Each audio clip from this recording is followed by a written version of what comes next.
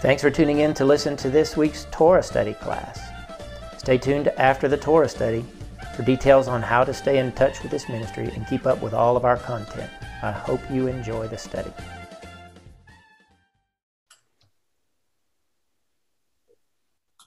Shalom, everybody. We are back in the survey of the scriptures. We're in Shemot chapter 14. Last week we left off at the end of, actually we're in chapter 13.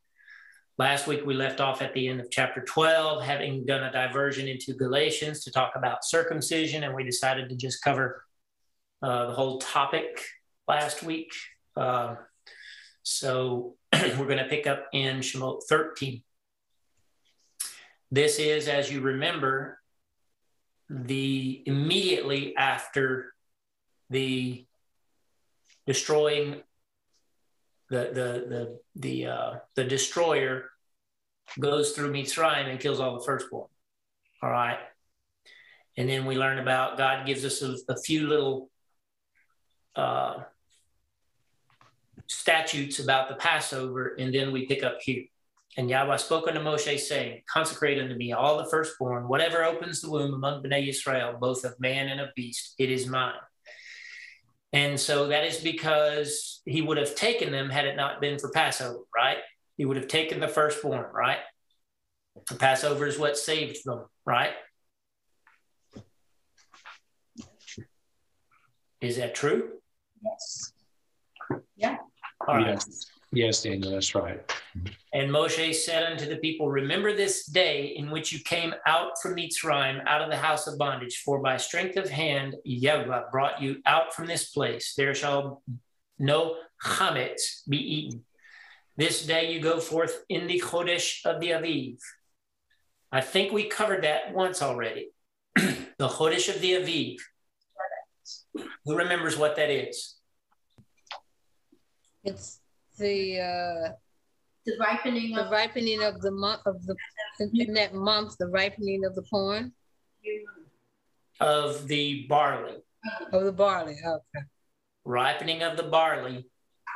The Aviv is in reference to the condition of the barley. It's ready.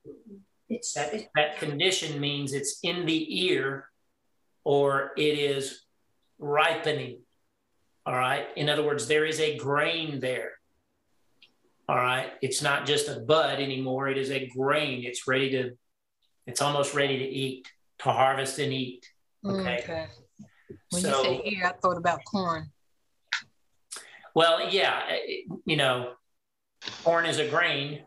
And as a matter of fact, in, I think, the King James translation, some of the places where it says grain, it actually says corn in the King James. There was no corn in Israel, best that I could find back then. I'm sure there is now, but I don't think there was back then. Okay. I don't think it was indigenous as a farming product in that land at the time. So, but this is specifically in reference to the barley. Okay. Remember when we had the plagues and the hail hit, the barley was not smitten, the flax. The barley was not aviv, so the hail didn't hurt it. You remember that? Mm-hmm. Yeah. Now, so we've traveled some time and we have a new chodesh. What is a chodesh? Amen. Month. Oh. The beginning of the new month. Somebody said new moon. Describe it for me. A waning to the right. Very slither. The slither to the right. Not waning. I'm sorry, slither to the right. Yes, it is a very thin, it looks like a fingernail. Yeah, where the finger is pointing to your right as you look at it. All right. So it is a crescent. It is not a concealed new moon. The concealed new moon wasn't really calculable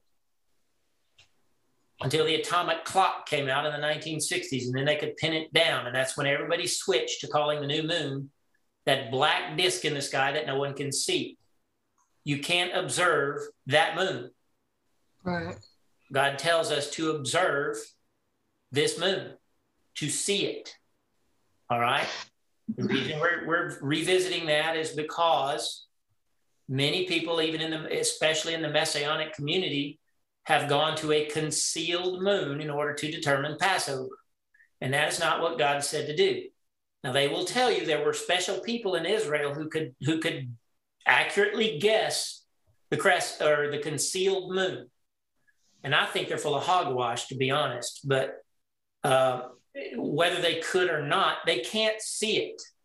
And that's not what they did.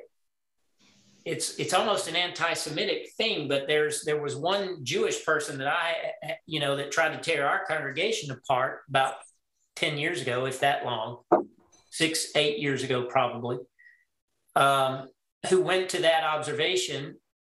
And that's what's funny is it's not an observation. It's a calculation. They get it from NASA, basically, and wanted us to switch, and had convinced several members of the Beit Din and higher members of the congregation that they should persuade me to switch. And I cannot go there because that's not what the word says. The word says to see the Chodesh of the Aviv, the crescent new moon. A Chodesh is a crescent.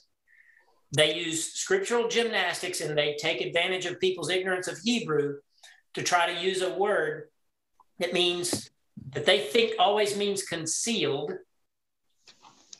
And it's in one of the daily Psalms, if I'm not mistaken, that they use one little verse they use to say, see, it's a concealed moon that we're supposed to look at. Actually, I think it's today's Psalm, so let's just go there. That doesn't even make any sense. It doesn't, but you'll be surprised. Around how someone would say, that's it, when we can't see it. Yeah, it's asinine, really. But a lot of people have gone that way, and they're leading lots of people in the Messianic community to a concealed moon observation in order to have Passover. What's today's Psalm? 82? This has confused me so much over the years. I'm so glad you're doing this.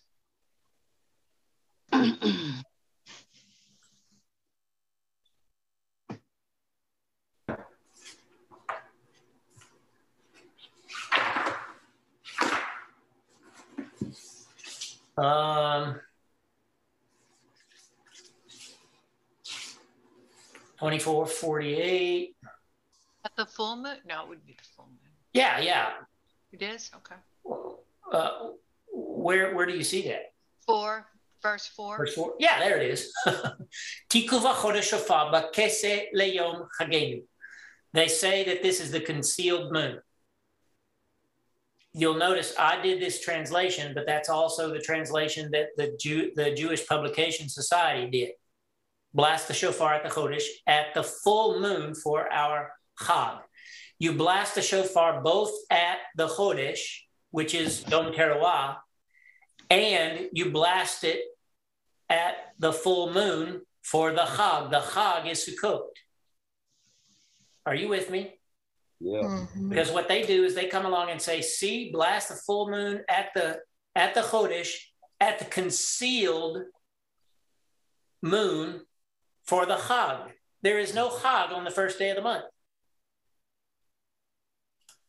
Is everybody? And this is talking about two separate events, and they're trying to blend it into one event. They're trying to make it into one event when for 2,000 years, our Jewish people have translated this as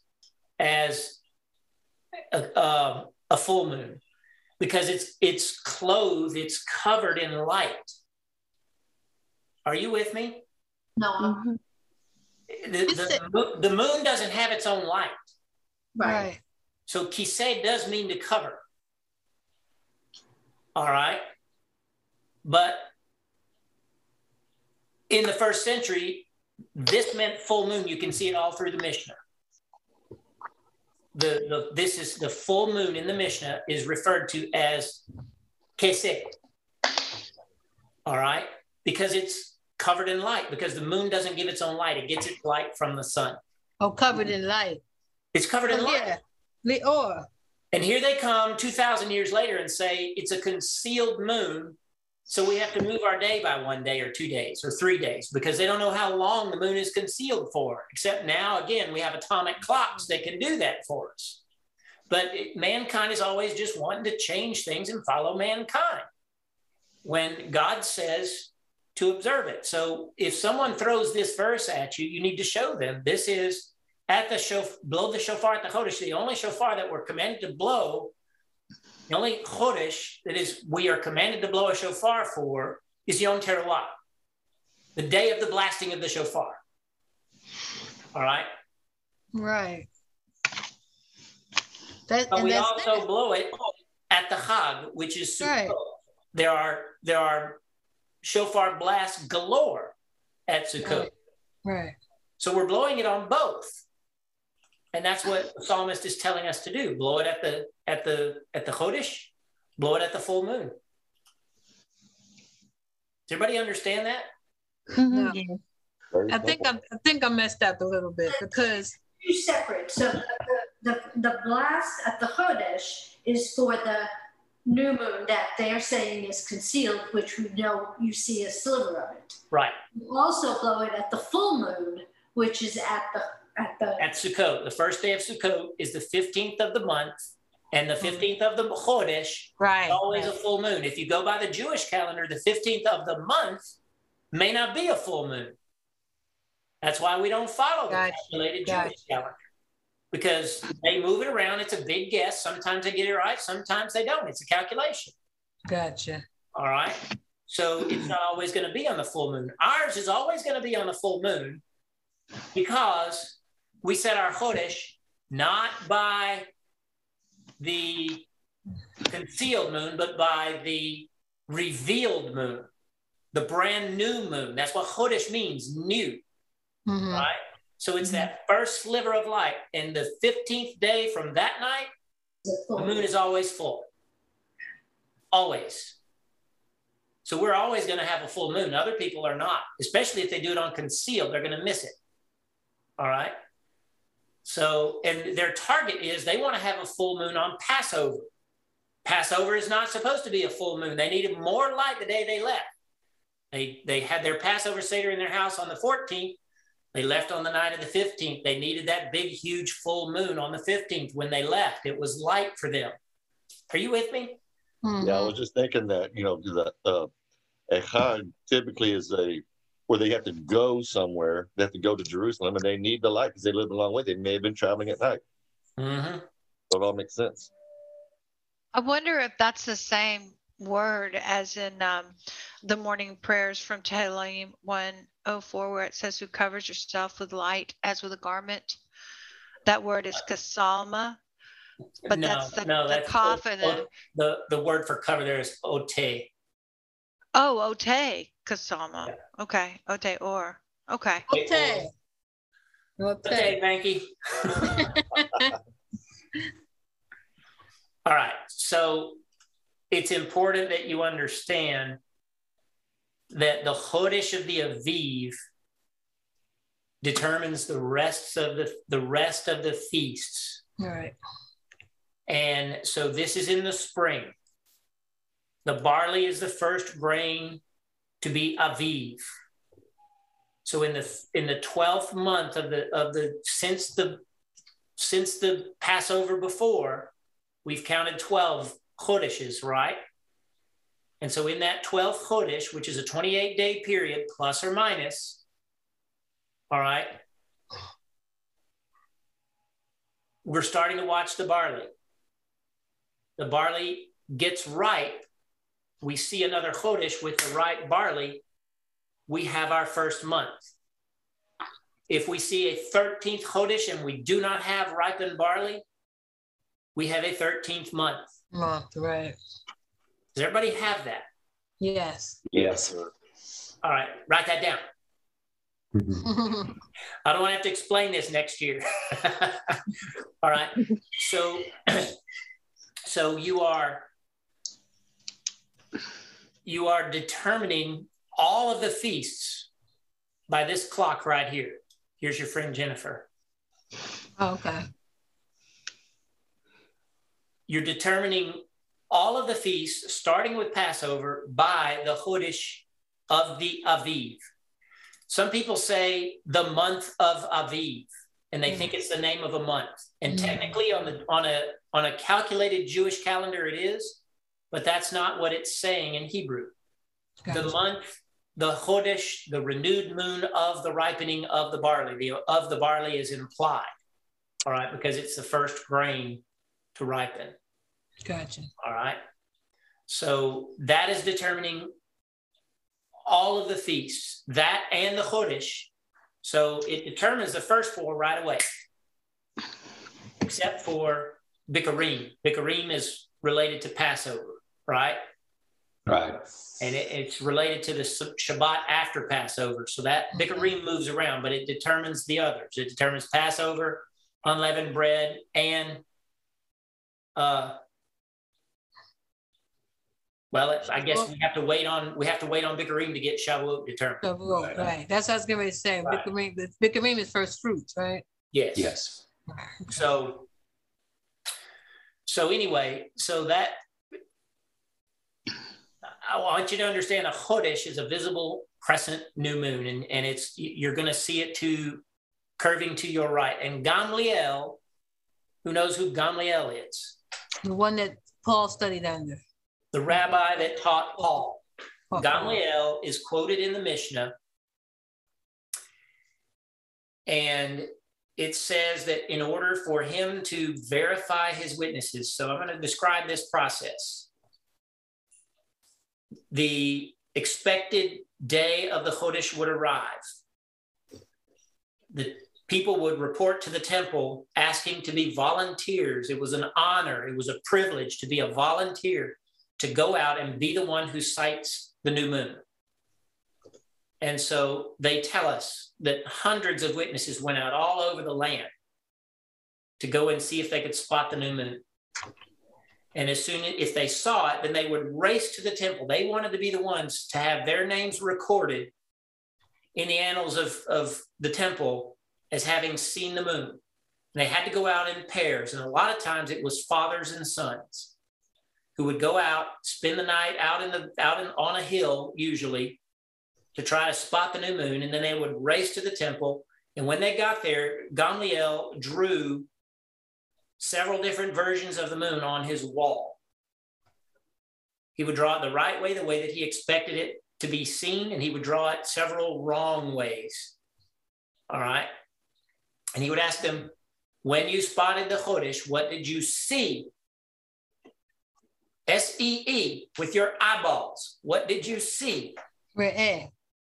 Yes. And they would point at the one that they saw, and if it was wrong, they could not be certified as witnesses, and they would not declare the new moon. But they had other witnesses coming in, and if they had more than two pairs to verify it correctly, then the Chodesh was declared. So Gamliel, that's how high he made it up. He was the one to determine that. Okay. So it had to be seen, guys. Don't let anybody tell you otherwise. That the Chodesh has to be seen. All right. And it has to be seen when the barley is ripe. All right. Questions about that? We're actually going to revisit that here in a second because it comes back to it. But any questions so far? No question. It's crazy how people try to flip things, man. I mean, they take something so simple and make it so convoluted and so contrary to God's word. And what frustrates me is they manage to get away with it and convince a lot of people of it. Right. Yeah. And I sit here screaming at the rooftops and 3 people. We hear you. I hope so. Yes, sir. And it shall be when Yahweh shall bring you into the land of the Canaani, the Hitti, the Amori, the Chivi, and the Yebusi, which he swore unto your fathers to give you, a land flowing with milk and honey, that you shall keep this service in this Chodesh. It's being very specific. When you get into the land, keep it in this Chodesh. 7 days. 7 days shall you eat matzot And in the 7th day shall be a Chag unto you. Now, I can't remember. It seems like we did go over it. It seems like I drew you a picture of the 7 days, right? Yeah. 14, 15, 16, 17, Yeah. 18, 19. Yeah. The day 20. and night. Right. Remember that? Up Yeah. to the 21st, 7 Right. days. And in the 7th day shall be a Chag unto you. And the reason I bring that up is because this is a Jewish calendar. This was this year. They had their Passover on Friday night.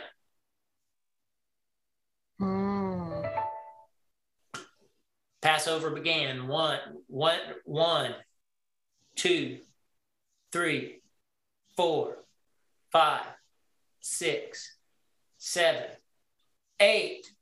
Day 8 of Passover.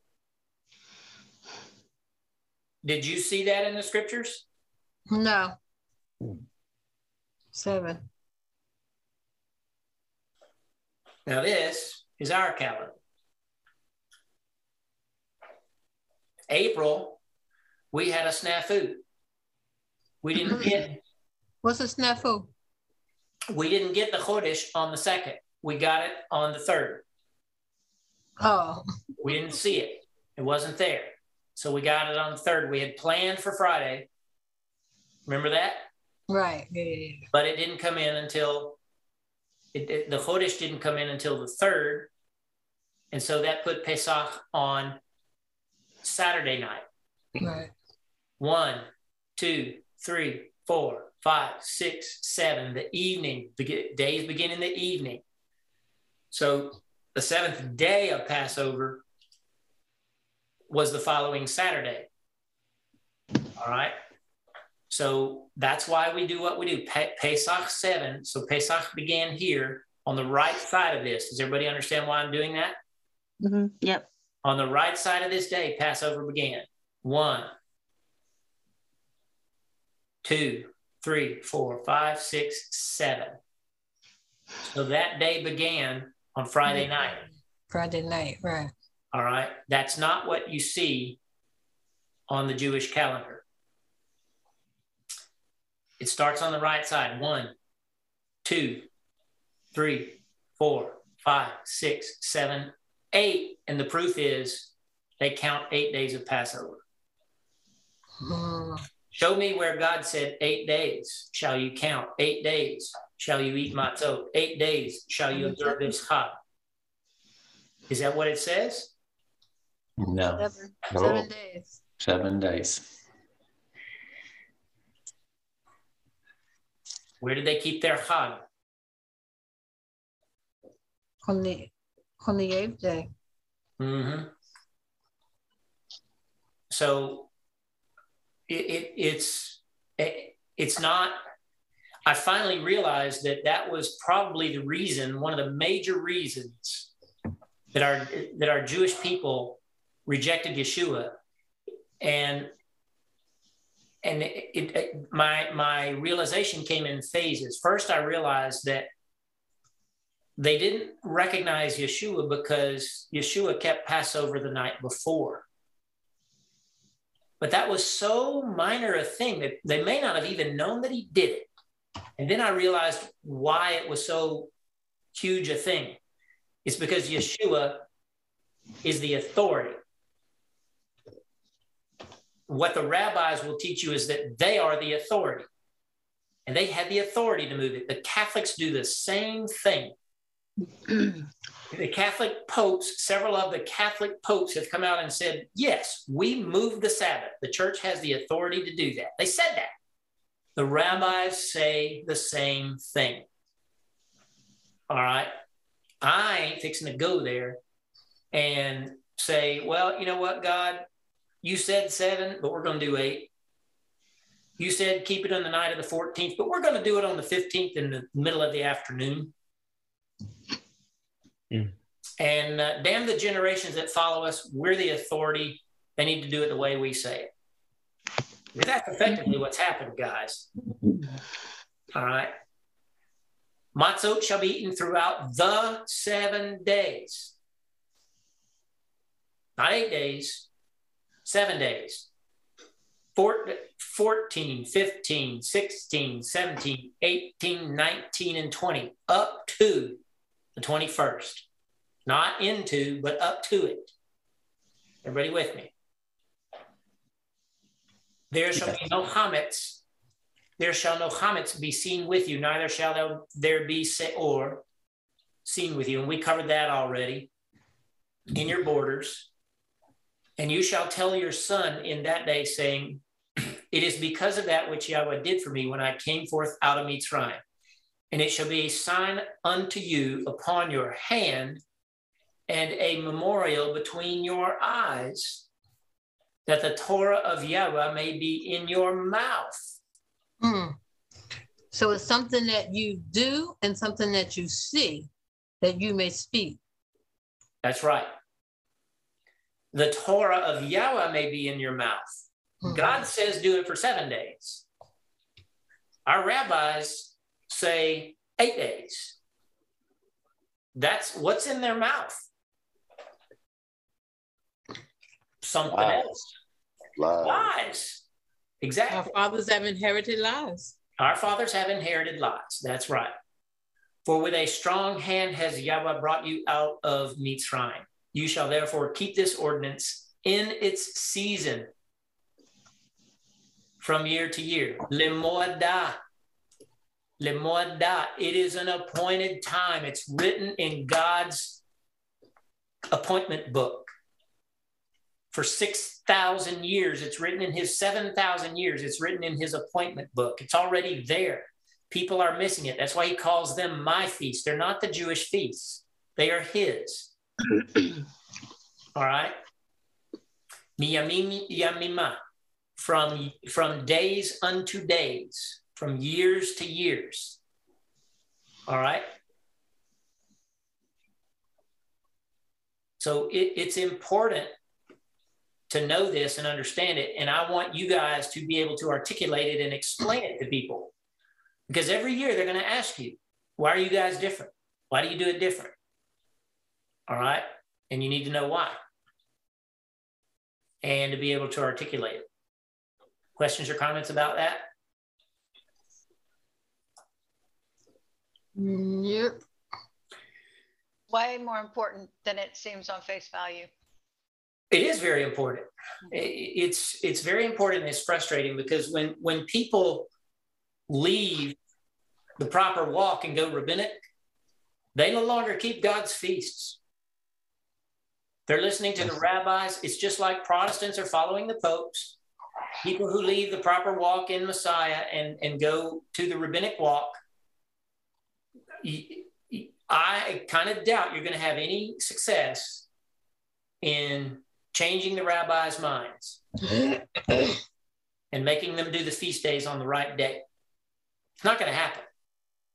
But you mark my words, people that do it, they jump into the same circle of logic that the rabbis use to explain this away, which is rabbinic authority. They have the authority.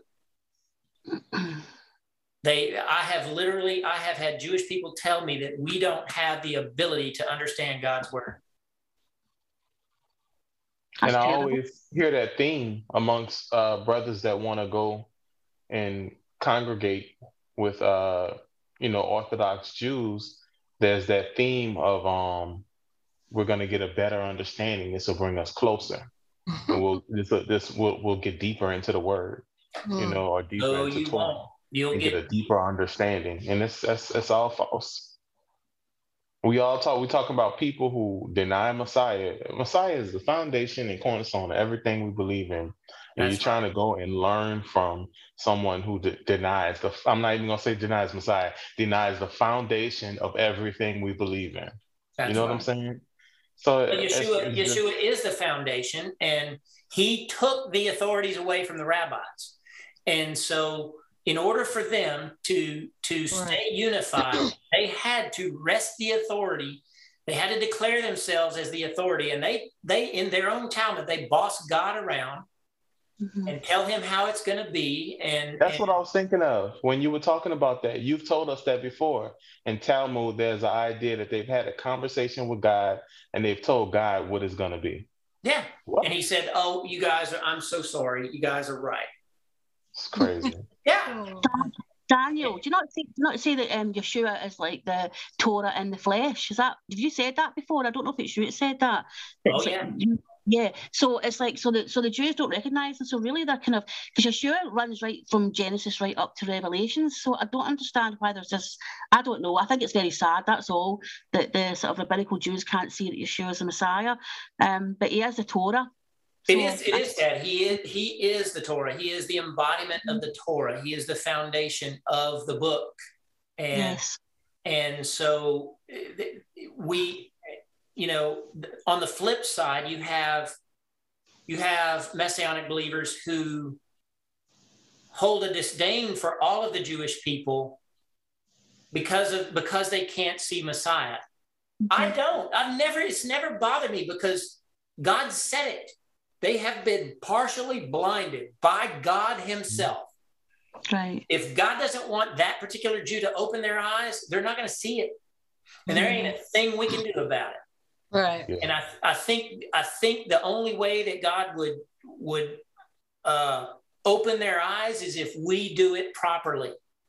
If we stand our ground, if we stand on the resurrection of Yeshua the Messiah alone as righteousness, that's the only way that we're going to get them to see it. We're not going to get them to see it by berating them, by condemning them, by telling them that they don't have to be Jewish anymore. I mean, there's all kinds of things that the other side of the pendulum does that is wrong in handling Jews, in my opinion. All right. But yes, absolutely. Yeshua embodies the Torah. And I just posted a blog about that this week. All right. And I think it seems like we went and looked at this scripture. I don't think I have it open yet.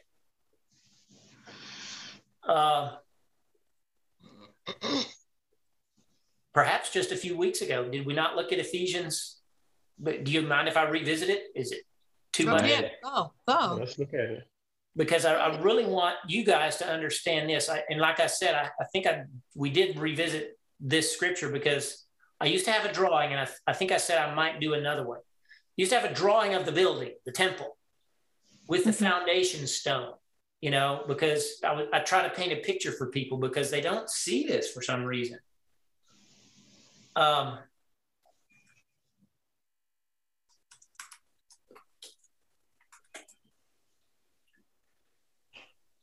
I am in Ephesians chapter 2. He's talking to Ephesians. They are Gentiles primarily. From henceforth, you are neither strangers. He's talking about Jew versus Gentile in chapters 1 and the early part of chapter 2. He's talking about making one congregation out of Jews and Gentiles. But it's addressed to the Gentiles in specific. From henceforth, you are neither strangers nor foreigners of Israel. You're not strangers and foreigners anymore, but fellow citizens with the Kedoshim. That's Israel. He's made that clear by context. You are citizens with Israel, children of the house of God. And you are built upon the foundation of the house of God. You could insert the foundation of the apostles, the prophets. And the prophets are who? In this context, it's probably Samuel to Malachi, right? Okay. Or Joshua to Malachi. All right. Yeshua himself being the cornerstone. This makes Yeshua the Torah because God didn't throw away the Torah, did he? Right. No. In Paul's mind, the Torah was either included here or here. Right. Does everybody understand what I'm driving at? Yeah. All right. So, yeah, you have to have Yeshua as the interpreter of the Torah. And that's what the Ruach HaKodesh is for. The Jewish people, there's no secret about it. They're brilliant people. And the rabbis are brilliant men. They're smart, and they can hold it. They can fool a lot of people because they are brilliant. They work at being brilliant. They spend their, I used to know the exact number, but the Jewish people are 0.0000. I can't remember how many zeros, but it's probably 5 or 6 zeros. 0.00002% of the world's population, but they own about 70% of the Nobel Prizes. Mm-hmm. They're brilliant people, all right? But they're lost as geese because they don't know Messiah. And for someone who says he believes in Messiah, who wants to put themselves under that authority, takes you right out from under the what's supposed to be in your mouth.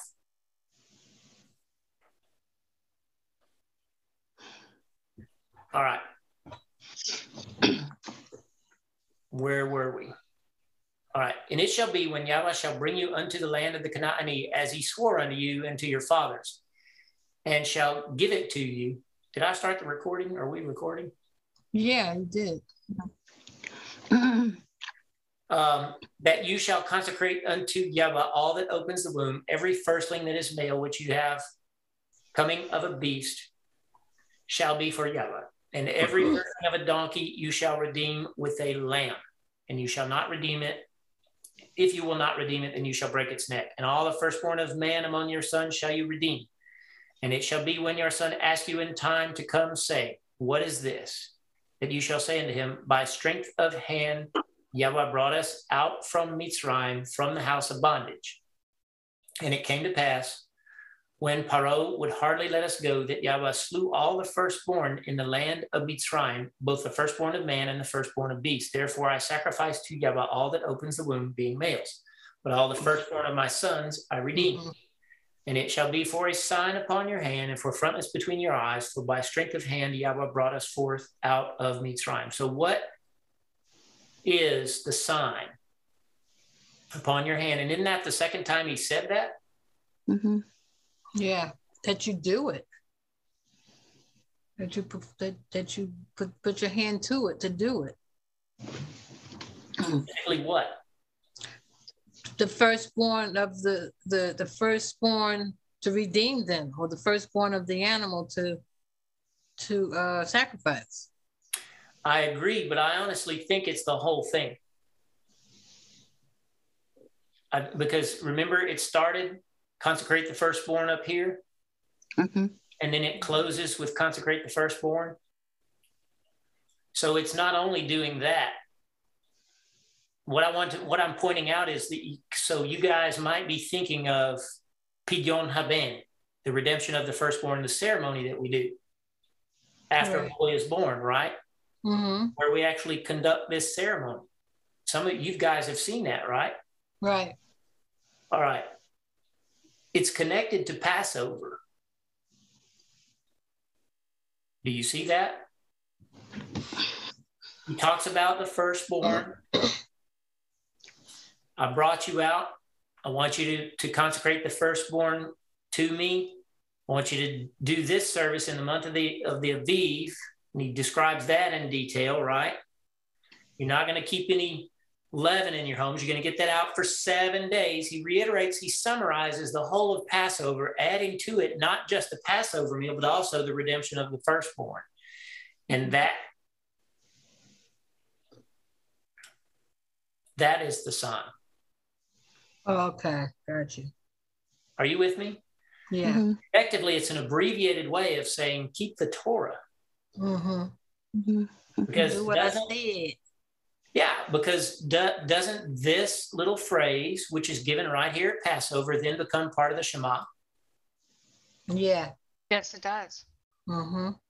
All right. And so that's the point that I'm making. It's not just one thing or the other, that the Passover, this was the sign of the covenant for now that Israel had, was keeping the Passover and redeeming the firstborn, because they weren't going to get into the land until 40 years later. They didn't know that, but they still had some time. It was going to take them at least 2 years to get into the land, because what did they have to do first?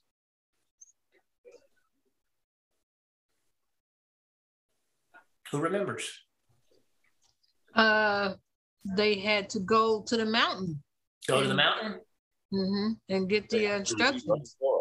Get the Torah. Mm-hmm. What else? Before they could go in the land, what else they have to do? They have to get the stuff for the Mishkan. They have to build the Mishkan.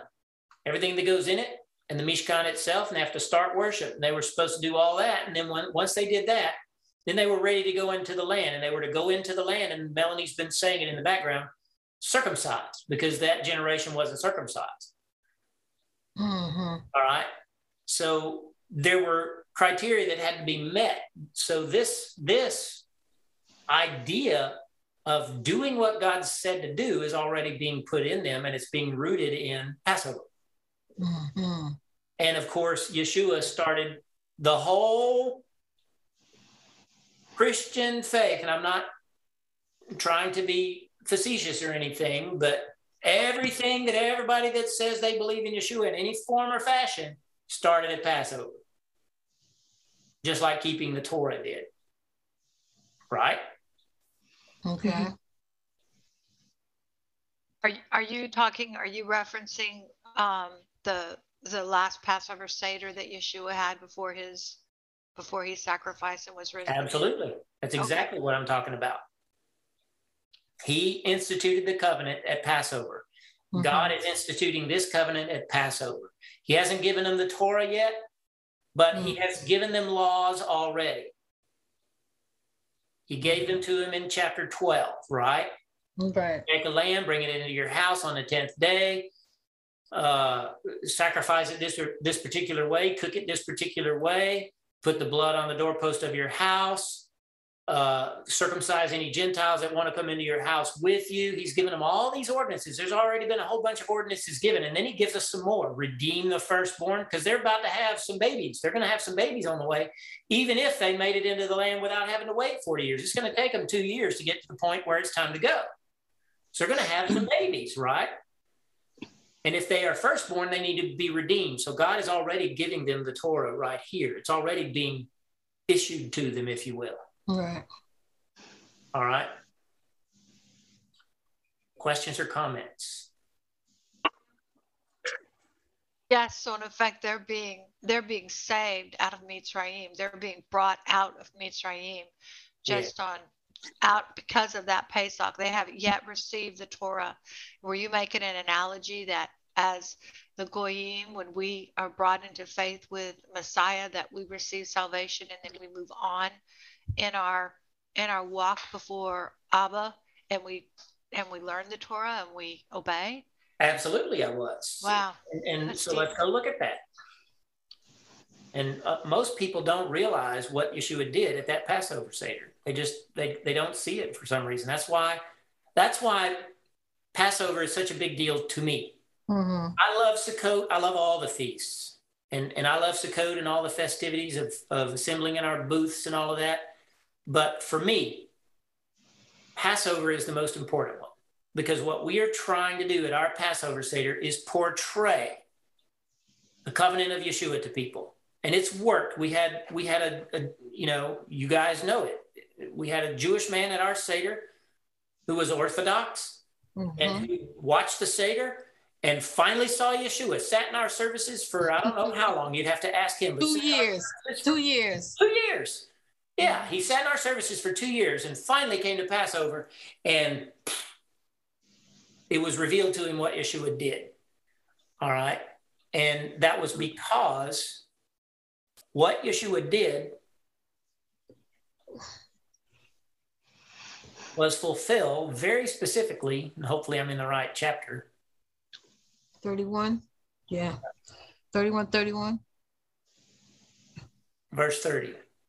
Behold, the days come, says Yahweh, that I will make a brit chadashah, same as chodesh, same word, brand new, a renewed covenant with Beit Yisrael and with Beit Yehudah. That's the whole house of Israel, all 12 tribes. Two housers say that he only made it with the 10 northern tribes. You say it right there. Not according to the brit that I made with their fathers in the day that I took them by the hand to bring them out of the land of Mitzrayim. So that's the covenant that we're reading about right now. And that's what I just said. He made the covenant with them at the Passover. And all the particulars of it had to be measured out over the next 2 years. But it began at the Passover. All right? Mm-hmm. For as much as they broke my brit, they broke my covenant, although I was a husband to them. That's an interesting word concerning the renewed covenant. The bride, like the bride of Christ, the Right. bride of, yeah. Bingo. Yep. Says Yahweh, but this is the brit that I will make with Beit Yisrael. That's all 12 tribes after those days. Says Yahweh. I will put, because who was at the Seder? What kind of people were at the Seder with Yeshua when he took the cup? The disciples. Yeah. All the tribes, the different tribes. Yeah. Israel. Most of them from Judah, though. Yeah. Right. They were Jews. Most of them were from the tribe of Judah. That was Israel. There was a remnant restored to Israel already. Mhm. All right? Mm-hmm. This is the brit that I will make after those days, says Yahweh. I will put my Torah in their inward parts. So, yes, and in their heart will I write it, and I will be their Elohim, and they shall be my people. And they shall teach no more every man his neighbor and every man his brother, saying, Know Yahweh, for they shall all know me, from the least of them unto the greatest of them, says Yahweh. For I will forgive their iniquity, and their sin will I remember no more. Yeshua took the cup and said it. Mm-hmm. This is the cup of the Brit Chadashah in my blood. This is the cup of the renewed covenant in my blood. So exactly what Betsy said. He makes the covenant with us. He saves us. Then he puts his Torah in our inward parts. And on our hearts, he writes it. And then he is our God, and then we are his people. It's conditional that we stay his people by agreeing to have him write that Torah upon our hearts. He can't write it on our hearts if we won't read it, if we refuse to hear it. Right? Amazing. I never saw those together. Well, and when you look into the Brit Kadashah, I believe it was Shaul talking, or I may be wrong about who was talking about it, but it says that the Ruach HaKodesh will bring to your remembrance what to say, but you can't remember something you've never read.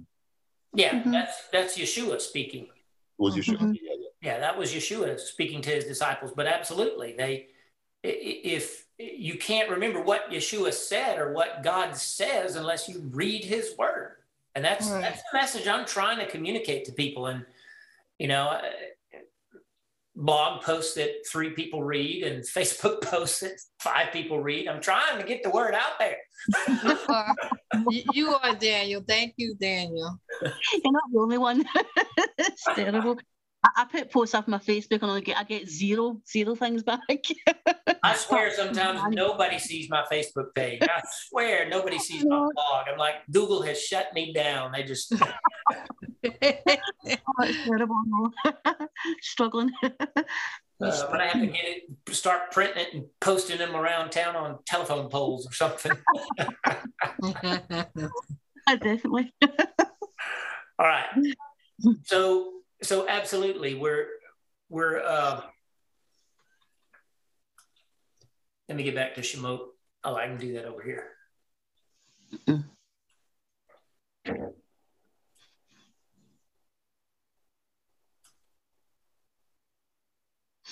So the covenant has begun, and I wanted to revisit this right quick, if I can find it again. Twice he says something like this, and it shall be a sign unto you upon your hand and a memorial between your eyes, that the Torah of Yahweh may be in your mouth. Mm-hmm. And then down at the end, it shall be a sign upon your hand and for frontlets between your eyes. For by strength of hand, Yahweh brought us forth out of Mitzrayim. And Tracy has said this twice. That sign is you walk, you use your hands to affect the covenant of God, and you use your eyes to affect the covenant of God. Where you put your eyes, because where you put your eyes, your feet are going to follow. Right. All right.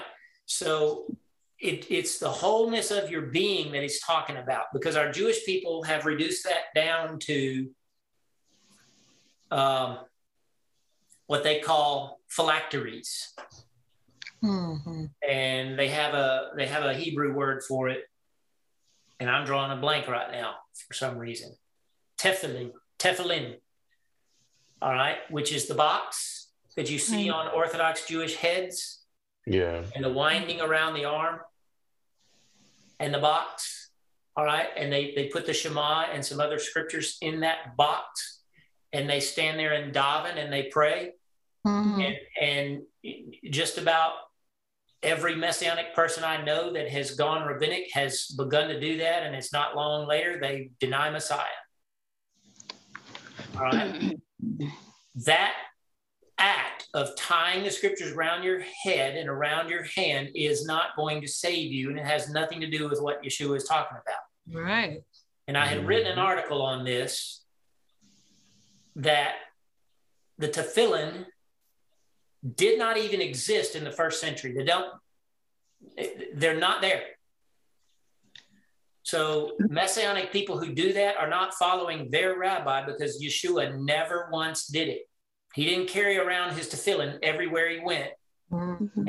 and wrap his arm and wrap his head. And it's a Jewish custom, and I'm sure it's meaningful, but it is not what Yeshua instructed us to do. And I think it actually detracts from what this scripture is actually saying, which is live this with your life.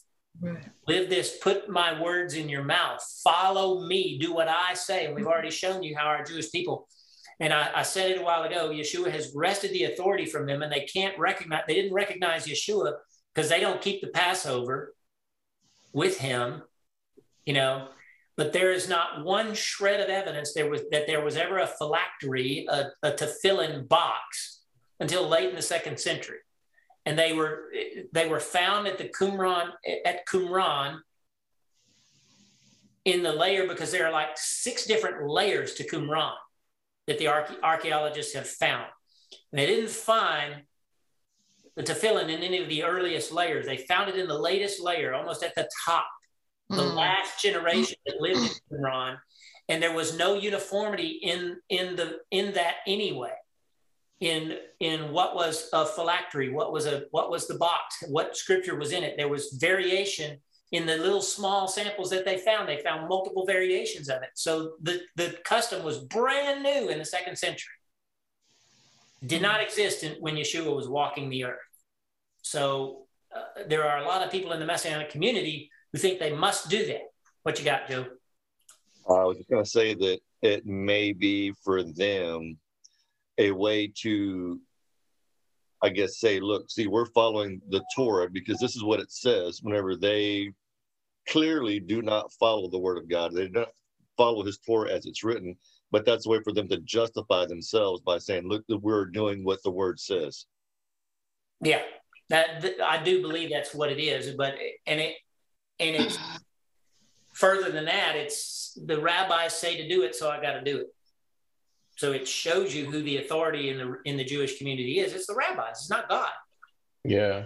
It's the same in the Christian community. The Christian community does the same exact thing. They do things that the Pope has told them.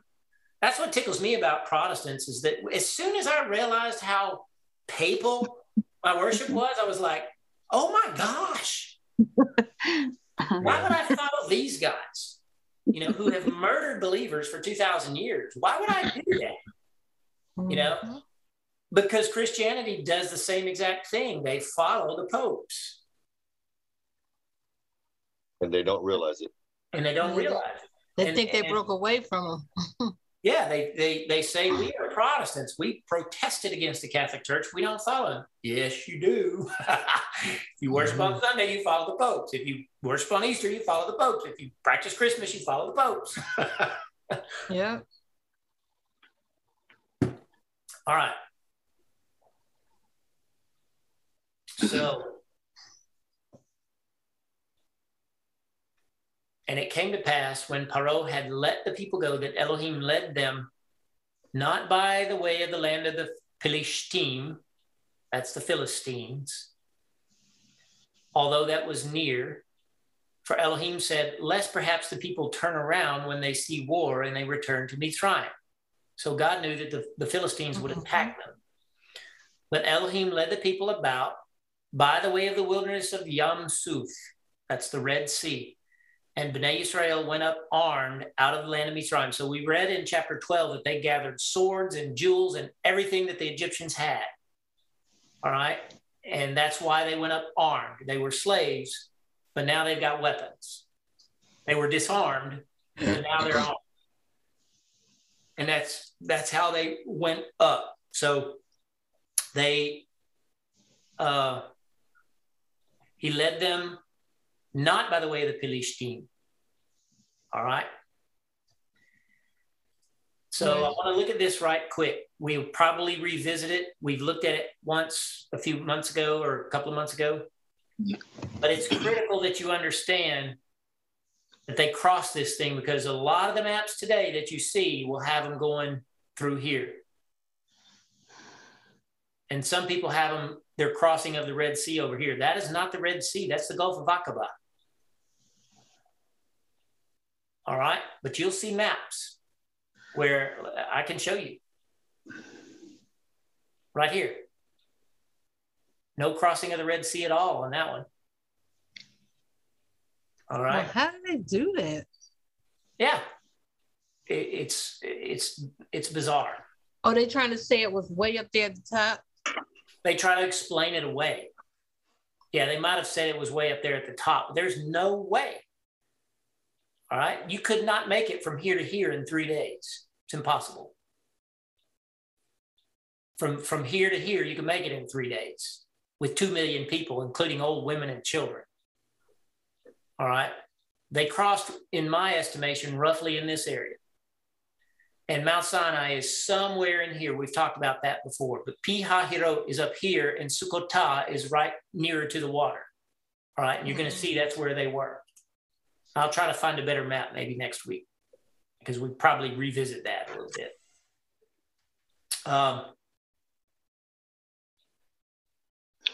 He led them out by the wilderness by Yam Suf, and they went up armed out of Mitzrayim. Moshe took the bones of Yosef with him, for he had straitly sworn Bnei Israel. So Yosef had sworn Israel, saying, the nation, saying, Elohim will surely remember you, and you will carry up my bones away from here with you. And they took their journey from Sukkot and encamped at Etam in the edge of the wilderness. And Yahweh went before them by day in a pillar of cloud to lead them in the way, and by night in a pillar of fire to give them light, that they might go by day and by night. The pillar of cloud by day and the pillar of fire by night departed not from before the people. So that is precision navigation right there. Yeah. You couldn't have a better gyroscope than that. I know that's right. All right. But those places are all up in this area. Sukkot and Etam are all up in this area. All right. Questions or comments before we move on? I want to talk about Joseph's bones. All right. Yosef, what happened to Israel's bones, the man? Where did he die? Oh, they took him and put him where Rebecca was. I mean, where Rivka was.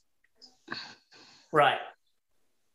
And where Abram was, where they all were. That's right. He wanted to be buried with his people. He instructed Yosef, when I die, make sure you carry me up and bury me there. I don't want to be buried here. Mm-hmm. Yosef had a similar sentiment. And before he died, he told them he was contented probably to be buried there. It doesn't look like he had let himself be mummified, even though he had that right because he was a king. He was a ruler in Egypt. Had he been mummified, he wouldn't have carried bones. They would have carried a sarcophagus out of there. Boom. Right. Good. That was a good one. Yeah. So he wasn't mummified. Mm-hmm. All right. They took the bones of Yosef. The reason that I believe he wanted to have his bones go is because of the resurrection. He wanted to be with his people. He wanted to rise from the grave around his family. That's right. And that's how it's going to happen. They're going to rise all at the same moment. Remember? You and I know that. It'll be hard for me to resist going there. But the shofar shall sound and the dead in Messiah shall rise. Were these guys in Messiah? Yes. Thank you. Anybody else agree? Yeah, 100%. I agree. These guys were in Messiah. It's the belief. Yeah. I was just having a conversation with Jennifer earlier. We were talking about the promise that God made to Abram way back when about the seed. And when he mentioned that seed, and it said when he believed on that, on what God said about that seed, that it was counted to him as righteousness. And that was him believing that he would send the Messiah through his lineage. He also believed in the resurrection. All right. Now, emunah is trust in hadevarim. Faith, firm faith is trust in the words. You could say the book of Deuteronomy, the Torah, the words in which there is hope, as if they have already come to pass. The resurrection is prophesied in Genesis. Resurrection that Messiah will bring about is prophesied in Genesis. Go back. Is that the verse about the woman and the woman's heel bruising the serpent or something? Is that right? You know that's one place, yes. But what I want you to do, and I don't know if you've looked at it yet, but go to the very first study in this study on our webpage. Right. I'll just show it to you. Okay.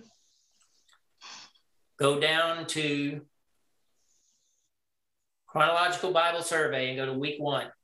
Because if I remember right, we show you a picture of Yeshua right out of the gate in that study. All right. That was the first study in this series. We're in 31 now. This is week 1. All right. And you'll see it.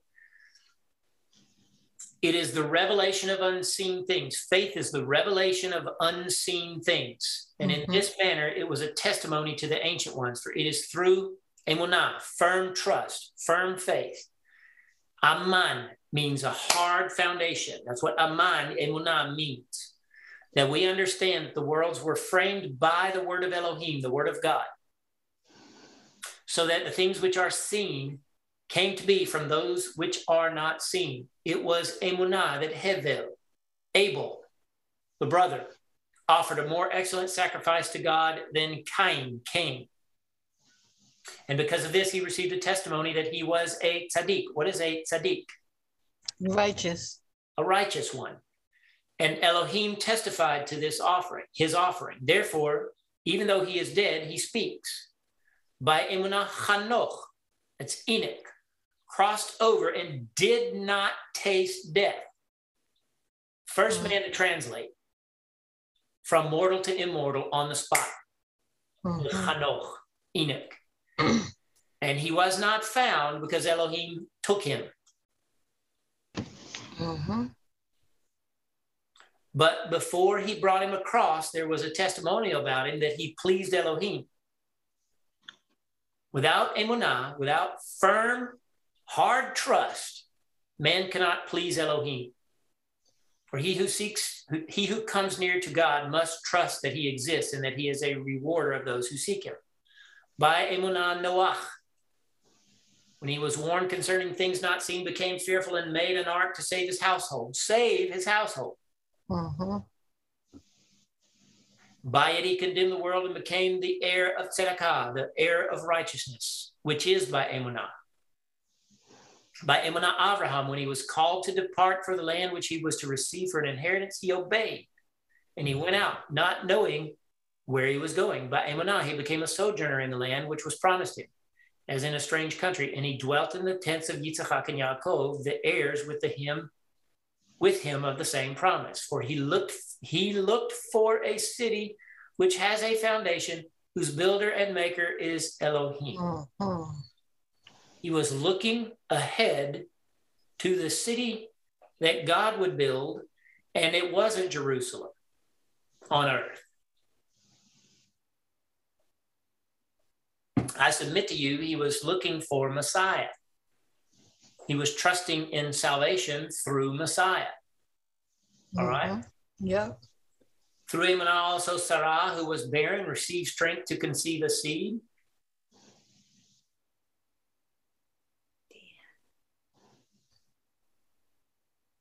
Go to the webpage to get on is all I can say. Someone send Deanne the link. Deanne. The link for the Zoom link.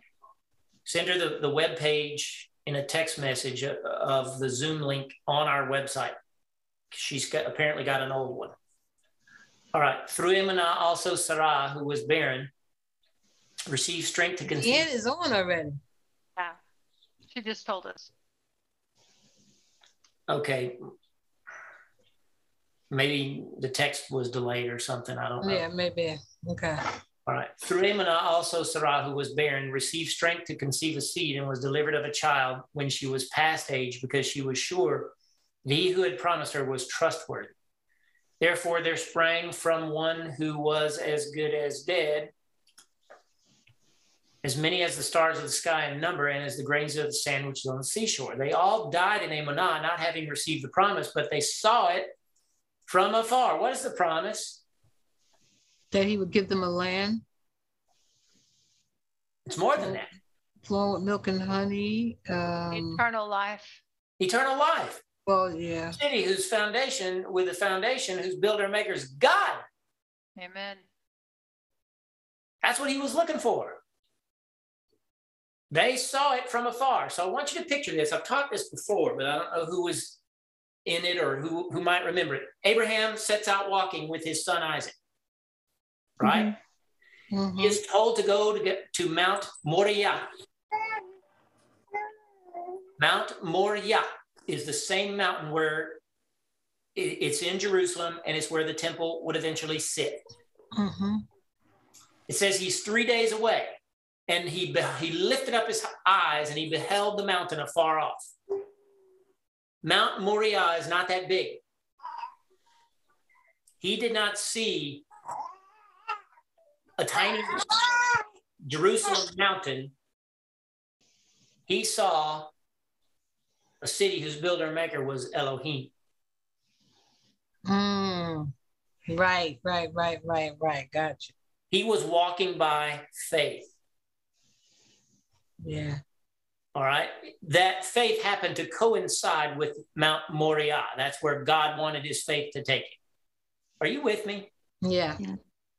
All right. They saw it afar off and rejoiced in it. And they acknowledged that they were strangers and pilgrims in the earth. Mm-hmm. They understood that their home was with God. Mm-hmm. Are you with me? Yep. Yeah. For they who speak so declare plainly that they seek a city of their own. And if they had a desire for that very city from which they went out, they had time to return to it again. But now it is evident that they desired a better city, that one that is in heaven. Therefore, Elohim is not ashamed to be called their God, for he has prepared for them a city. It had nothing to do with earth. Right. Mm-hmm. Right.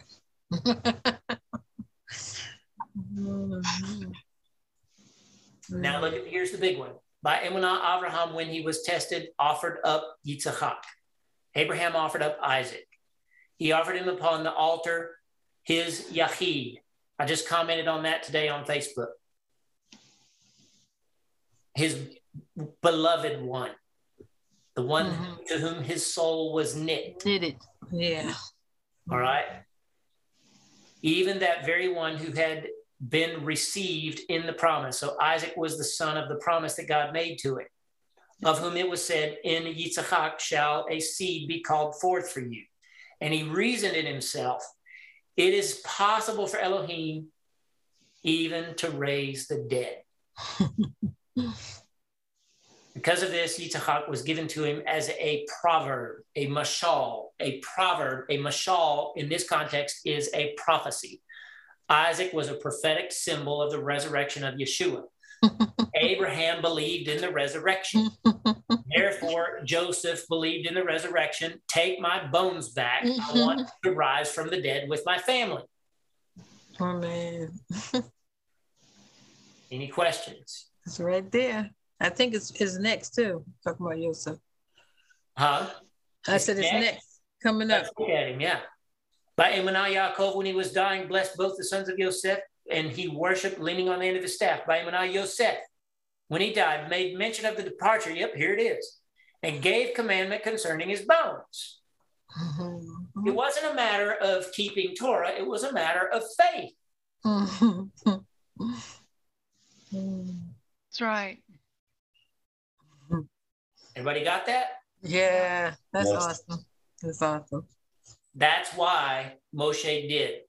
So we could say Moshe did this by faith because he knew, he believed also that God would raise Yosef from the dead. It was worthy to go out of the way from Goshen to go get his bones. He had to go out of the way. That's why it took him 3 days to get where they were going. You know, when I was talking to Joel, and I, was just asking him questions about the faith and the belief of some of the Hasidic Jews, and he was saying, they're like, well, you know what, we just live here and then we die. Yeah. So they kind of stopped believing in the resurrection. I guess that's the house of Shammai.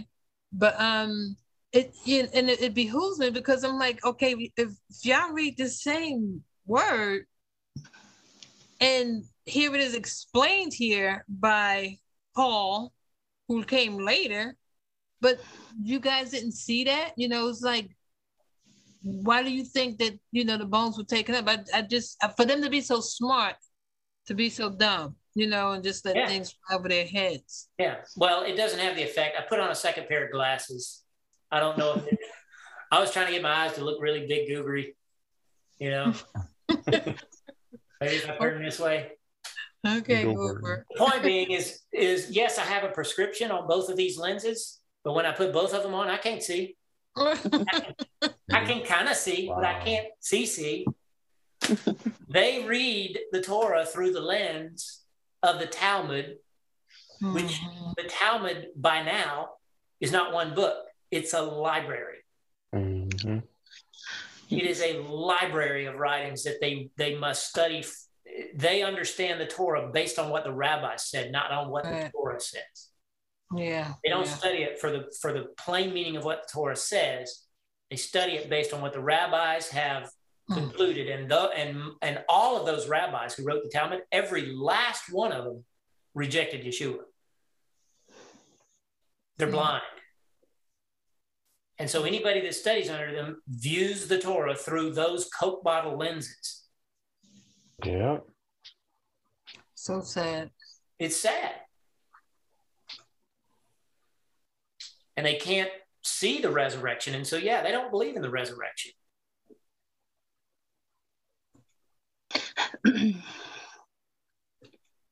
And look at Yosef's faith. Elohim will surely remember you. He knew he was going to die, but he knew God was going to keep his word. Mm-hmm. And when he does, bring my bones up. Mm-hmm. That's emunah. Oh. Yeah. And they took their journey from Sukkot and camped at Etam in the edge of the wilderness. And Yahweh went before them by day in a pillar of cloud. All right, I want you to look at that in the Hebrew. It's no great mystery.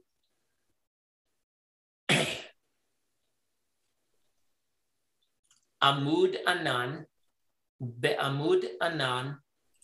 Amud is pillar. Okay. And Anan is cloud. A witness of a righteous seed. Mm-hmm. The way that you could look at that.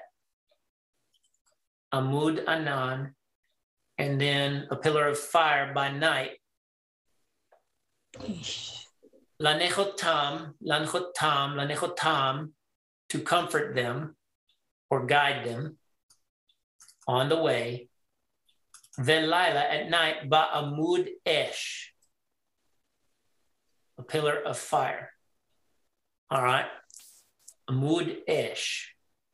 I just wanted you to see those and be familiar with them in case I say them that way. That's Yahweh going before them. In. People miss this. In.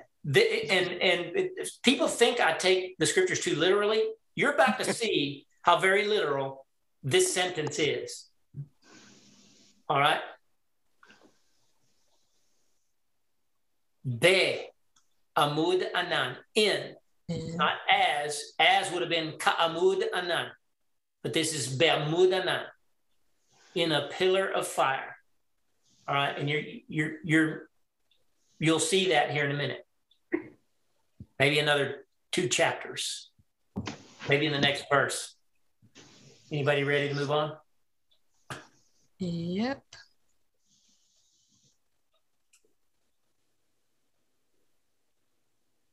Yeah, Deanne's pointing out that anan is also the word he answered.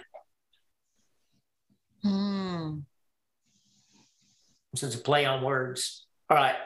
And Yahweh spoke unto Moshe, saying, speak unto Bnei Israel, that they turn back and encamp before Pi Hahirot, between Migdol and the sea, before Baal Zephon, the Lord of the north. Over against it shall you encamp by the sea. That goes back to our map. I believe that puts us right in here somewhere. And that's been the standard archaeology of the thing for a long, long time, until recently people have decided to move it around. And the smarter they get, the stupider they get, in my opinion. All right. And Paro will say of Bnei Israel, they are entangled in the land. The wilderness has shut them in. So God told him that Pharaoh was going to pursue them. Oh.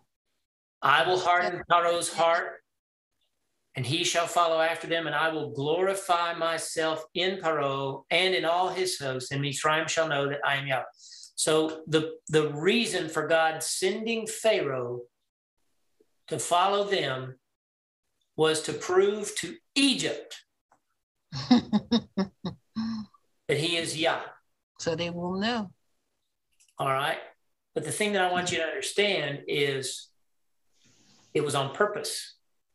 It didn't catch God by surprise. No. Pharaoh is an obvious picture to me of Hasatan.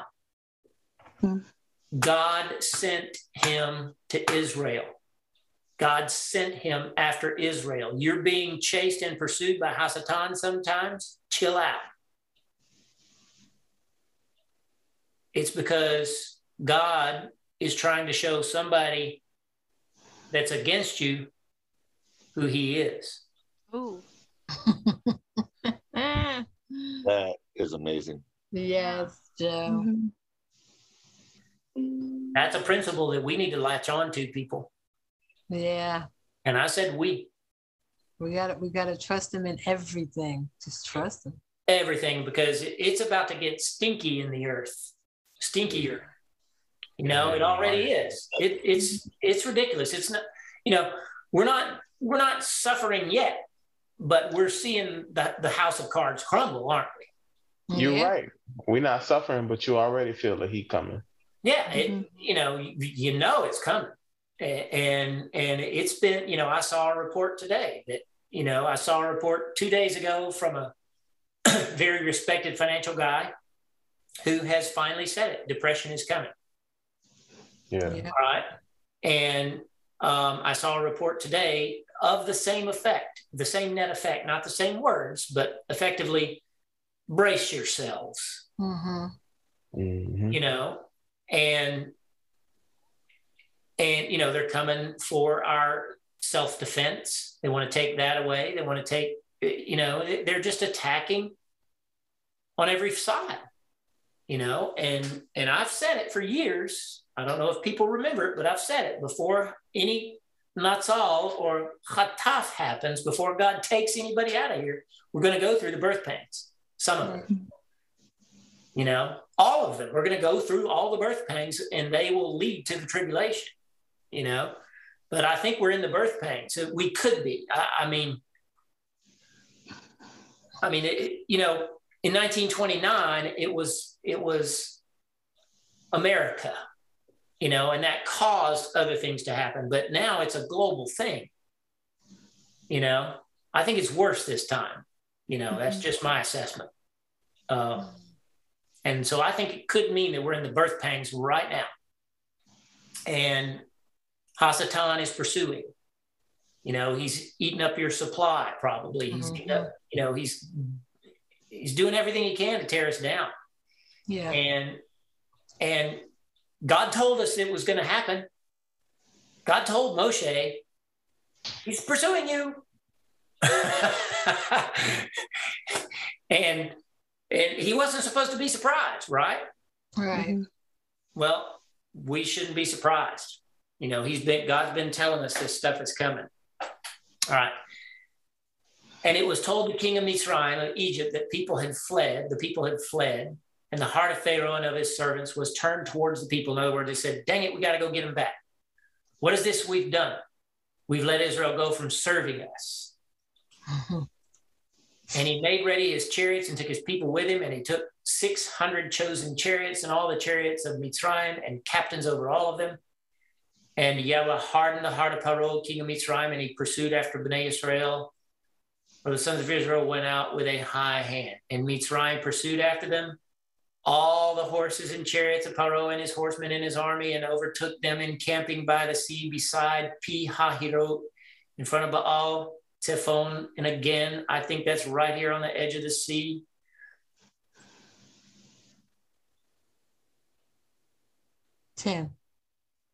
And when Paro drew near, Bnei Israel lifted up their eyes, and behold, Mitzrayim was marching after them, and they were sore afraid. They shouldn't be. It's kind of human nature to be afraid. We got to get over it quick, right? Nowhere to go. Bnei Israel cried out unto Yahweh. And they said unto Moshe, because there were no graves in Mitzrayim, have you taken us away to die in the wilderness? After all they'd witnessed, they've got this cloud standing in front of them. Wow. Yeah. That has led them, that won't die, that is obviously intelligent, and there's somebody standing in it.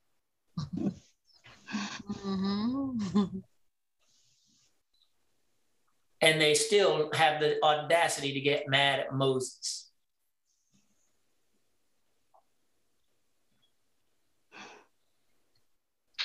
Why then have you dealt with us to bring us forth out of Mitzrayim? Is not this the word that we've spoken to you in Mitzrayim, saying, let us alone that we may serve Mitzrayim? For it was better for us to serve Mitzrayim than we should die in the wilderness. And Moshe said unto the people, fear not, stand still. I want to read that to you in Hebrew. Vayomer Moshe el ha'am, al tira'u, do not fear. You will not fear. Is how it literally reads. You will not fear. Hidyatzevu, stand up, stand firm. Ureu, and see. These are all commands.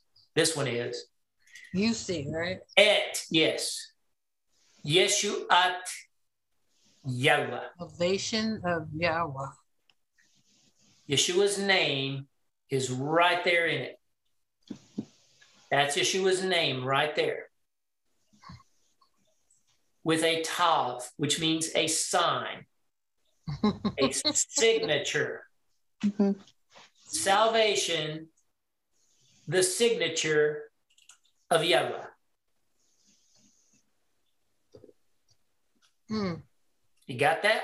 Yeah. Yeah. Yeah. Asher ya'aseh lachem, which I shall do for you today. For you will see Mitzrayim today no more. No. Forever and ever. Od adolam.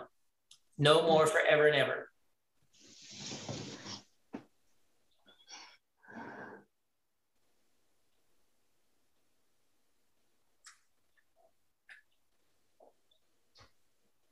Yahweh will fight for you, and you shall hold your peace. Yahweh yilachem lachem ve'atem harishim. Huh? Yahweh will fight for you, and you shall hold your peace. Any questions?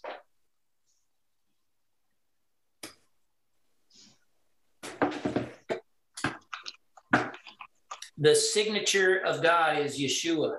You see that? The sign of God is Yeshua, salvation. It was all about salvation. Yeah.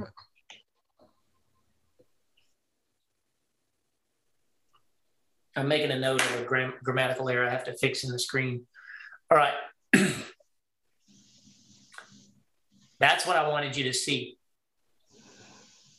Yeshuat, Yahweh. The salvation of Yahweh. All right, so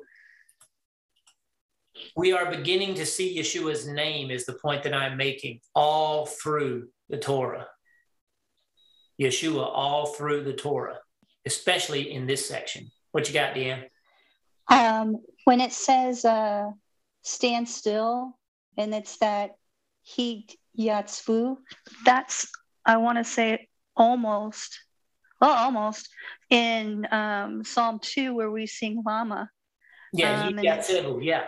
Yep, and it says take their stand, do the kings of the earth. So somebody's going to be standing. We might as well be standing too. That's right.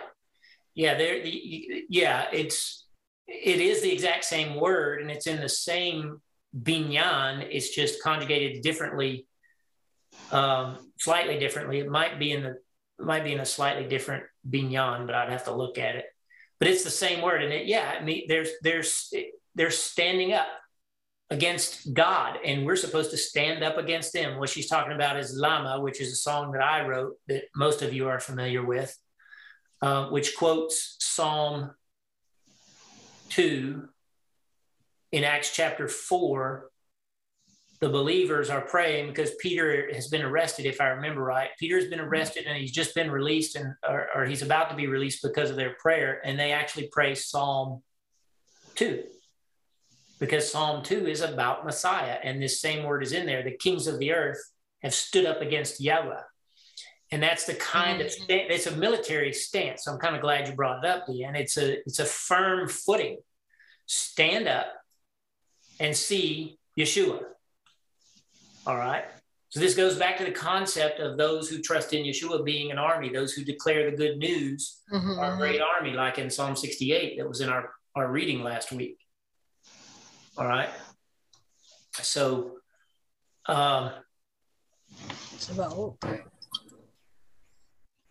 Daniel Jr. here. Hey, I just wanted to quickly throw something out there. I love the visual that you just gave when it came to, instead of just stand up and fighting stance. And that mental picture is so vivid and it's so powerful compared to just kind of stand up. I mean, that's why I love the Hebrew language and your explanation of it. It makes so much more sense when you understand the nuances of the words. Mm-hmm. Absolutely. To stand there is simply amad or omed. So yeah, this is a different word for standing, and it is set your feet basically. Yeah, absolutely. And and and look at it. Yilachem. It's a war. Yilachem is from the word milchama, which means war. All right. Yahweh will war against them. Warrior. All right. But you don't stand behind a warrior all looking at your phone and and scratching your nose. You're at attention. You've got a firm footing. You're on the ready because it is a war, right? So yeah, I appreciate that, Daniel. There is something to it. The nuances of this language, absolutely. Yes. All right. Where was I?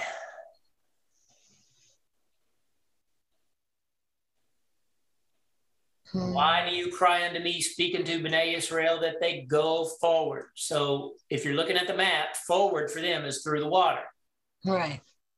All right. We don't know exactly how close to the water's edge they were, but they were close. God is saying, start moving. Go forward. And they only had one way to go. They only had one way to go, and that was toward the water. Right. They had to go where it was unpleasant, where it was scary, where it looked like death. God said, go that way.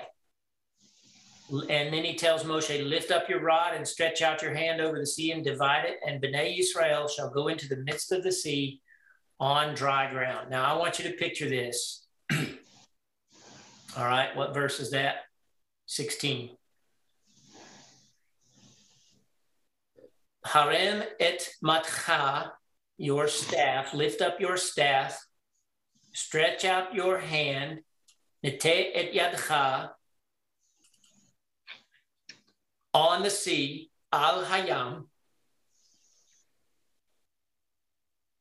v'kaeu v'yavohu b'nei Yisrael b'toch hayam v'yabasha. And I've said this before, and I can't remember what context, and I think it might have been our diversion a few weeks ago. Yabasha, on concrete. Now, concrete didn't exist, but that's the idea behind Yabasha, firm, solid, hard ground. Wow. You will go through the sea on hard ground.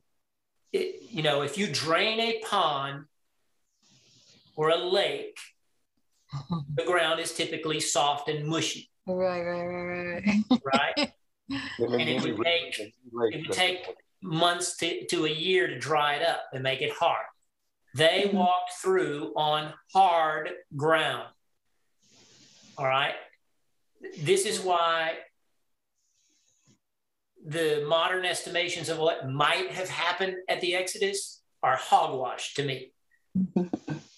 All right.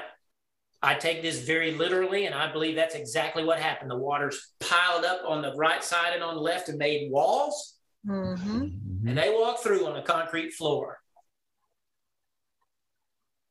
Wow. They were towing buggies and donkeys and cattle and all that stuff.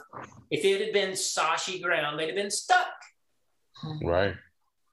This is the extent of the miracle, guys. This was major. Yes. Major. This was unheard of. This was sci-fi crazy stuff. But it happened. It happened. And there's you can't, why reason it away? Why try to figure out how did they do it? It tells you exactly what happened. God hardened that ground instantaneously.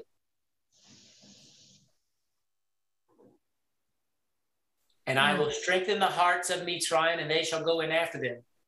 And I will glorify myself in Paro and in all his host upon his chariots and upon his horsemen. And Mitzrayim shall know that I am Yahweh when I have glorified myself on Paro and upon his chariots and upon his horsemen. And the Malach Elohim, who went before the camp of Israel, removed and went behind them.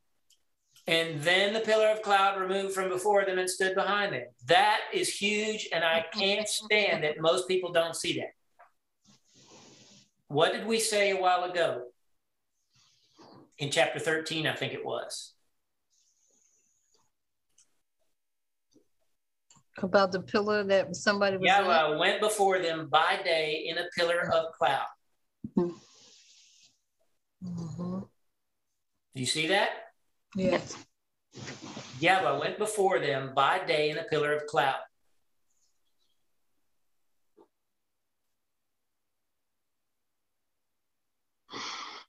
What verse was I in over here?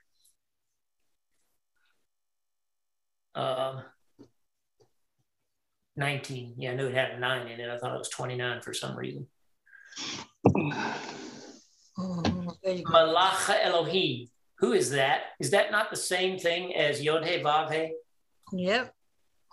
You've already learned all through Genesis. You've seen Malach Yahweh, the messenger of the Lord, the angel of the Lord. You and I all know who this is, right? Right. This is the word of God manifesting in an angelic body temporarily called Malach Elohim, Malach Yahweh. in the cloud. Yeshua. Is it Yeshua? Is that who you're talking about? Yeah. He eventually becomes Yeshua, yes. And we kind of got a hint about him back up here in the previous verse, in verse 13. Yeshua Yahweh. You stand still and you will see. Yeshua Yahweh. And they stood still, and then look who comes out of that cloud. I love it. Do you see it? Yeah. Yes. Can't unsee it now. Can't unsee it. I can't either. No amount of tap dancing that Jewish people can do can convince me that that's not Yeshua. Yes, yeah. And no amount of tap dancing that Trinitarians who believe that Jesus is God can convince me that this is not Yeshua. Separate from God the Father, but on earth nonetheless, in a form of a human being. He looked like a man. Yeah. Right. He removed and went behind them. The water is in front of them. The cloud had taken them to the water. The messenger comes out of the cloud, and I believe they can see him in there. He comes out of the cloud, moves around behind them. Then the pillar of the cloud removed from before them and stood behind them. You got that? Mm-hmm. So the Malach Ha-Elohim moved before the cloud moved. Is that what you're showing That's what us? it says. Yes. That's what it says. Let's go look at it in the Hebrew. Vayisa, then traveled Malach Elohim, the messenger of God traveled, Hahalech, to go before the camp of Yisrael. Then Yelech me'acharehem, the Yisa Amud, the cloud traveled. So there's two separate travelings going on. The messenger and then the cloud of fire, the pillar of cloud. Everybody see that? Yep.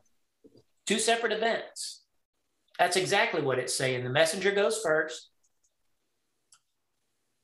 He removed and went behind them, and then a pillar of cloud removed from before them and stood behind them. So this messenger is telling the cloud where to go. And that's kind of, so you have a picture here. You have God on his throne in heaven. You have Yahweh speaking to Moshe out of the cloud, by the way. That's where he is. Mm-hmm. And then he tells Moshe what to do, and Moshe does it. And when he does it, the messenger comes out of the cloud and moves around to go between Israel and Egypt. The sea is on the other side. Now they can see the sea. Before they might have known it was there, but they may not could have seen it because the cloud was there. It was leading them, right? Right.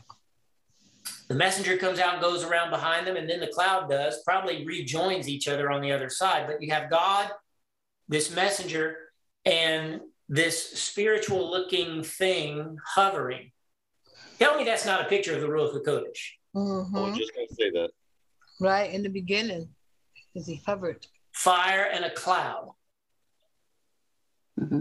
That's the Ruach HaKodesh. And it's stirring and moving behind Yeshua. Yeshua is leading the Ruach, not the other way around. Are you with me? Mm-hmm. You get into Trinitarians' heads, and a lot of charismatic people boss the Spirit around. They tell the Spirit what to do. And guess whose job that is? Yeshua's. Yeshua's job.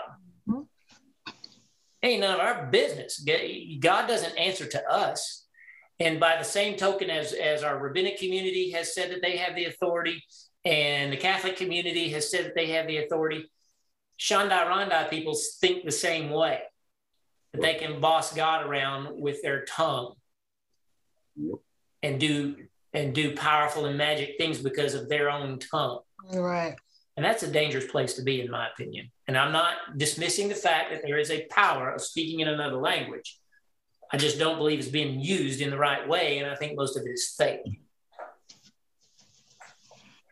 It came between the camp of Mitzrayim and Yisrael, and there was a cloud and the darkness here. This is what's so cool.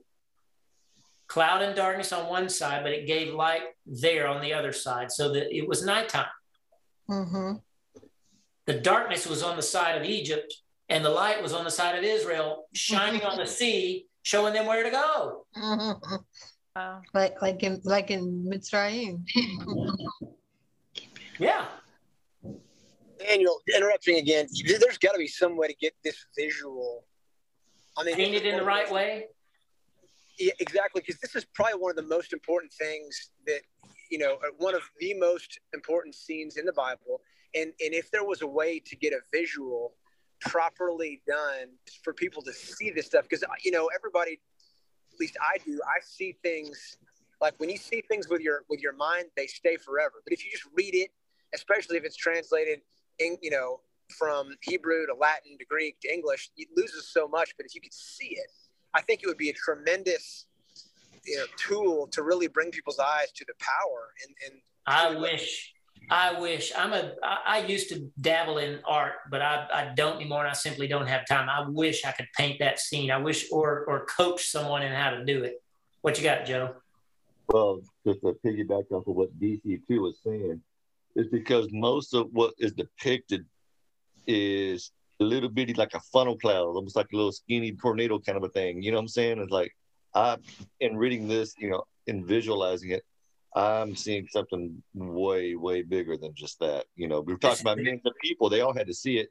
Are you going to see one little funnel cloud? It's got to be much bigger. Yeah, this isn't no little whirlpool thing. This is category 7 tornado, 3 miles wide. This is huge. And it's light on one side and dark on the other. Mm-hmm. And you didn't get that in the Cecil B. DeMille movies. You didn't get it in any movie that they've made. They've not represented it very well at all. And I've never seen an artist rendering of it that satisfies me now. I see it in my head. I wish I could just put it to paper. But it is important. Just as important, there's one other artistic scene that I would like done, if anybody knows an artist that can pull these things off, and that's Yeshua hanging on the tree. Because that's never been done right. And we'll talk about that when we get there. But yeah, I would love to have those images corrected. I try to paint them verbally for people as best I can, but I would love to have them represented. Yeah. We could probably find an artist on Fiverr. Look, Jordan. My daughter to do it. Jordan is good. Yes, she is. Get her after it, Jalissa. Or it's him, right? Him, yeah. All them J's, I get them mixed up in my head for a second. I know. All right. Where was I? We were... Moshe 21. Moshe stretched out his hand over the sea, and Yahweh caused the sea to go back by a strong east wind all the night, and made the sea dry land. There's that word Yabashah again, and the waters were divided. And Bnei Israel went into the midst of the sea upon dry ground, and the waters were a wall unto them on their right hand and on their left. All right. We're going to stop there. I want to look at that. Vayavo'u Bnei Yisrael betoch hayam vayabasha. There it is again. On hard ground. Hard ground. V'hamayim lahem choma, a wall. Miminim umismolam. On the right hand and on the left hand. So they walked, there were straight up walls and a concrete floor to go through.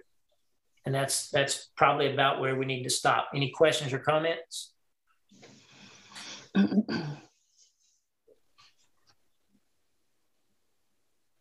What verse did we leave off on? 22? Yeah. Yeah.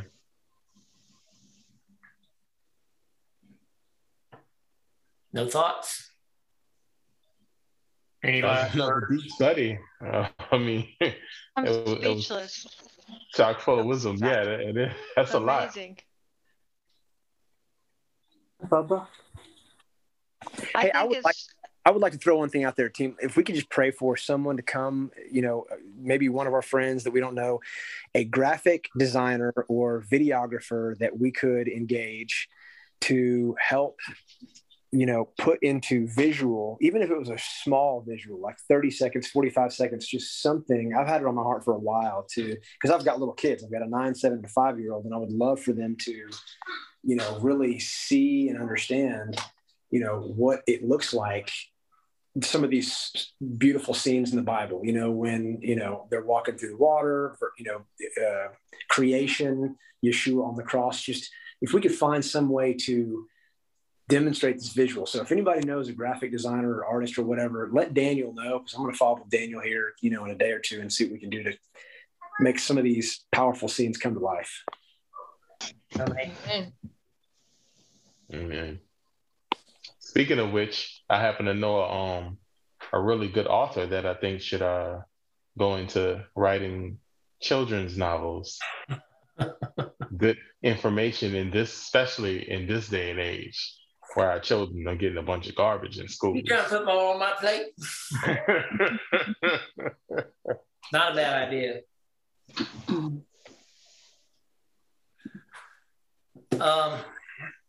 Okay. No questions or comments? Can you show me that word again, hard ground in Hebrew? Yabasha? Yeah. Yeah, let me find it again. I know it's in verse 13. Let me go back up there.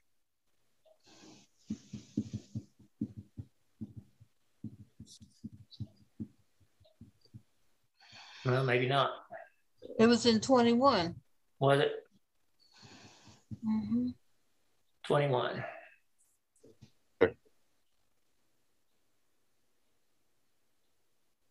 $22. Right there. Mm.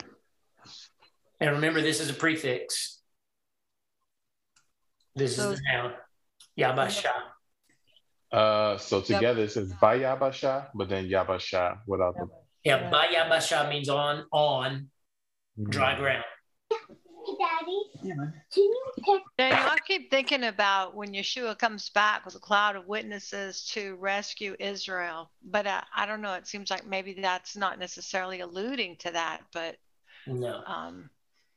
No. There's people in the Messianic, and when I say that, the Messianic community that believe that there's going to be a second Passover. I don't believe that at all. Yeshua has fulfilled the Passover. It's done. I never heard that. I never heard that, but just the fact that, because Passover already happened. Bingo. They had Passover in Egypt, but this is the destruction. Well, and Yeshua had Passover when he died on the tree and rose from the dead. That was all Passover. Yeah. We're done with Passover. Absolutely. Right. But I love where Moshe says that you will see them no more. Right. They're vanquished. They're ended. They're done. Forever and ever. Yeah. Mm-hmm. And yeah, maybe I now understand your question a little better. We're not quite done with Hasatan yet. Exactly. So in one sense, we are, in the sense of sin is done. Yeshua has conquered sin.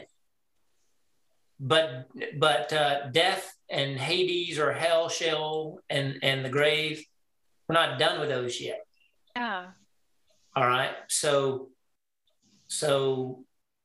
we do have that in our future in one sense, but I don't for a second believe that we're going to have a second Passover where people are going to be, there's going to be, whether, I don't know what they think, that God's going to part the Pacific Ocean so we can go to Israel when times get bad because we can't fly. No, because Yeshua said it's finished. Yeah. Passover is done. Yes. Matzot is done. Bikurim is done. Shavuot is done. We're waiting on Yom Teruah now. I can't unsee that. No amount of tap dancing by any of those guys is going to change my mind. Mm-hmm. I'm going to sign off now, guys. It's 3 a.m. Thanks very much. Hey, I'm glad you joined us. Get some sleep. All right, Good Thanks a lot. night. That was great. Bye, Thank you. Joe. Good to have Bye, you. folks. Shalom. You too. Good Bye. Bye-bye. night. Good night, lovely. Bye.